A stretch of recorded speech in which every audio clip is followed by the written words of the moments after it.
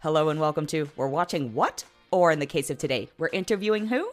I'm your host Dana, or the DHK as I'm known, and my guest today is actor Teo Yoo, or Yoo Tae-oh, depending on where in the world you're located. He's here to talk about his new film, Past Lives, which, if you haven't had a chance yet to listen to the other interviews, you wouldn't know this, but if this is your third time hearing this, thank you for bearing with. You know by now that this is one of my favorite films of the year. I absolutely adore it. It's about two childhood friends who reconnect when they're adults, and Teo Yoo plays Hae-sung, who is one of said friends. We do flirt with spoiler territory in this discussion, so go see the film and then come back to this episode after you've seen it. And again, I cannot recommend this film enough. And now, without further ado, What do you admire most about Hae-sung? Oh wow. I think his capability of letting go and finding closure thereby, his emotional restraint, which I guess shows is a very mature thing to do, you know. It's not an easy thing. But it's not only a quality that I love about Hae-sung, but about all three characters, because here it is, you know, where you can be sensible, sensitive, and vulnerable adults talking about love without anything dramatic. And we are not leaning on tropes. We don't have like crazy kisses or a sex scene, or nobody is like emotionally like going out and overly dramatic. It's all about restraint. And yet we have, you know, this beautiful layered film with all these underlying emotions that touch you deeply. And yeah, so I think it's just a beautiful thing, and that's what I loved about Hae-sung. So it's an excellent segue into emotionally, what was the most challenging scene for you? I would say the final scene and the final words, you know, because those sentences bugged me during the entire production, and I was still not satisfied after I've gotten my 4 or 5 takes. And I asked Celine, can I try more? But she said she already got it, and I wasn't sure. But yeah, but then you gotta just trust your director. You just gotta trust. So yeah, that was like a really hard scene for me. Were there changes from when, obviously you see the script, you get cast in it, and then a character probably evolves as you work with Celine? What was the biggest change that you felt occurred between the first version you saw and the one we see on screen? Interesting. I think I was surprised about how visceral everything felt, because ultimately what Celine wanted is a very subtle performance, and I'm a very like free actor, and I show like, you know, like a lot of dramatic acting on both spectrums. I can do the restraint, but I can be also overly outgoing. And having that vulnerability, and so there was much more restraint than I have expected, and that had an effect on me, you know, coming out of the character as well. It took me like a month to shake it off, so that was surprising, but it totally worked for the character and for the theme of the film. Yeah, I do love, because it's so strained, and then you see those moments of joy, and like he breaks out of his shell for a second, and it's just like, Yeah, oh, it's so much more valuable that way. yeah, it is. Yeah. We're going to take a quick break and be right back. And we're back. So I am curious, what is the longest running connection that you've maintained, through your life? Is it a friend from childhood? Is it like a teacher? Like who is the person in your life that you've stayed the most in touch with for the longest amount of time?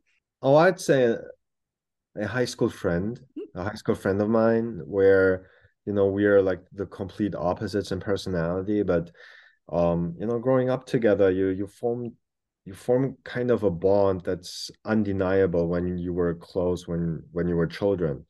So sharing the same interests, but going into totally different fields in our lives. I'm working creatively. He's a technician. So he works in biotechnology, and yeah, being a physicist like that, that's totally different. But you know, when you come together, all of that goes out the window, and you're like boys again, and you know, you talk about silly stuff, and you eat bad food, and you have like a good night with a good film, you know. So yeah. I am curious, you have such an interesting like geographic and professional background. What is the most challenging cultural hurdle you've ever had to overcome? I think it's always feeling accepted for the identity that you feel. Because being born and raised in Germany and having lived in New York for close to 7 years and now being back in Korea, ultimately German was my first language. English was my second, and my mother tongue was actually my third language that I had to really adapt to be fluent, to act and work in Korea well into my late 20s or beginning 30s. So it's like this. Like, I think through language we gain consciousness, and that has a certain type of emotion attached to it. For example, in the English language, I think vulnerability is one of the most beautiful words that exist. And if you translate that word into German, it would literally translate into broken ability, Zerbrechlichkeit. And in Korean, it doesn't exist either. But if you would translate the closest translation to vulnerability, it would say peeling or stripping away an outer layer to bring a lower layer forth.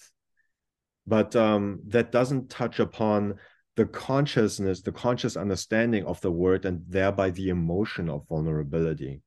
So what I love is those type of things when you have like maybe like a color scheme of 3 different colors that cross over, and the middle colors, they kind of cross over and make a different color, which becomes your identity. But what I loved is the fading color on the outer rim of the spectrum, which talk about vulnerability, which talk about loneliness and feeling like an outsider, melancholy, those kind of things that I love.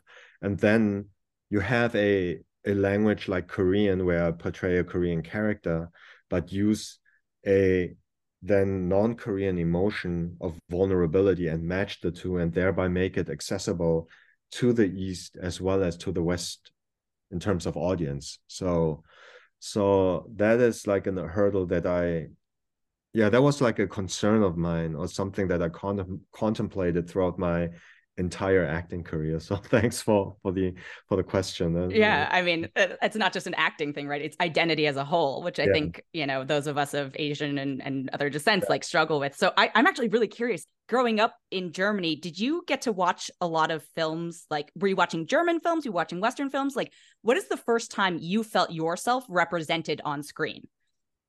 I would say with the very first film that I watched as a child, it was a Japanese animation of a French novel by Hector Malot called Remy Without a Family, and it's about this boy Remy who grew up among thieves, and it's like like mid-century, like 18th, I think, no, like late 19th century story about a boy in poverty being sold to a street performer by those thieves, and he performs in the street, and that street performing is basically a virtuous profession by giving people happiness in the streets by performing in front of them. And so that type of story that really touched me, and I think it informed me to wanting to become an actor later in life. But other than that, to go more deeply into cultural disparity, I would say, Before Sunrise was one of the films that I deeply dealt with. And then I turned 15 when they showed Chungking Express for the first time on German television. I was listening to it with German dubbing, but still there was like something where I felt like, oh, interesting. Now my sense of feeling like an outsider and loneliness is not unique. It exists it existed in the cinematic language, and therefore I didn't feel as much alone anymore like before. So yeah. That is an interesting way to grow up. I can't imagine. I mean, I can't imagine, but I can't imagine. I have a hopefully lighter New York-based question, because I also used to live there. Sure. What is your favorite memory there that took place at a place that no longer is part of your past, that doesn't exist there anymore? Oh, okay. That was April 16th, 2006, at the corner of Avenue C and 7th Street. It was the day I met my now wife. Oh. at that corner. I was like, that was a very specific date, so I was very impressed. Please go on. I was working as a manager of a German beer restaurant that doesn't exist anymore. That was at the corner called Zoom Schneider, and I was taking a break outside, and she passed by in the street, and that's where we first met. That is beautiful, and also sad because it's an always evolving city. Yeah. Okay, growing up, who was your favorite fictional character? Oh, wow, that's a cool question. Growing up, oh wow. Now, oh wow. Oh my God. Sorry, this one stumps people a lot. Yeah. Okay, I would say the one that I watched continuously the most at that age was Forrest Gump. Ooh. Yeah, I loved Forrest Gump because having kind of an impediment, no matter what that impediment is, what the boundaries of a person might be, if you have like a pure outlook on life and a different interpretation of life, and willpower, that can carry you a long way. And I loved how that film represented all of that. That's my sister's favorite movie. What inspires you? What inspires me? People, food, culture, martial arts, artists, contemporary artists, especially like one of my favorite contemporary artists is Chris Burden. Yeah, that's about it. Yeah. Okay, my very last question, and it is slightly of a doozy. How do you define personal success now, and how has that changed from earlier in your life? Oh, it hasn't changed at all. Oh, okay. Yeah, the first time when I came to New York for a gap year, I just wanted to try acting a little bit and then work under the table and, do like a year and have fun and go back to Germany to become a physician. But those first 2 weeks at Strasbourg under my late teacher, Irma Sandri, she gave me a few exercises and I realized, okay, there's something going on here and I better, redefine what I want to be.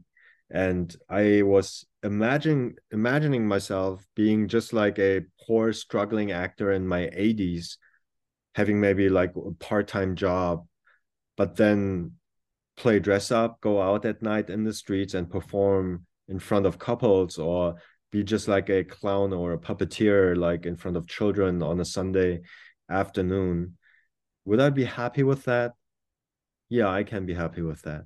So it's basically being able to affect people emotionally with my work through storytelling, no matter what the backdrop of that is. If it's like through the power of industrialization, if it's film, or the digital age, if it's like a online series, or just a stage, or even more analog, going back where we were in the back of a trailer that was, pulled by a mule and going from village to village and just perform like in the village market. That's all the same thing. I think we are ultimately all descendants of a jester.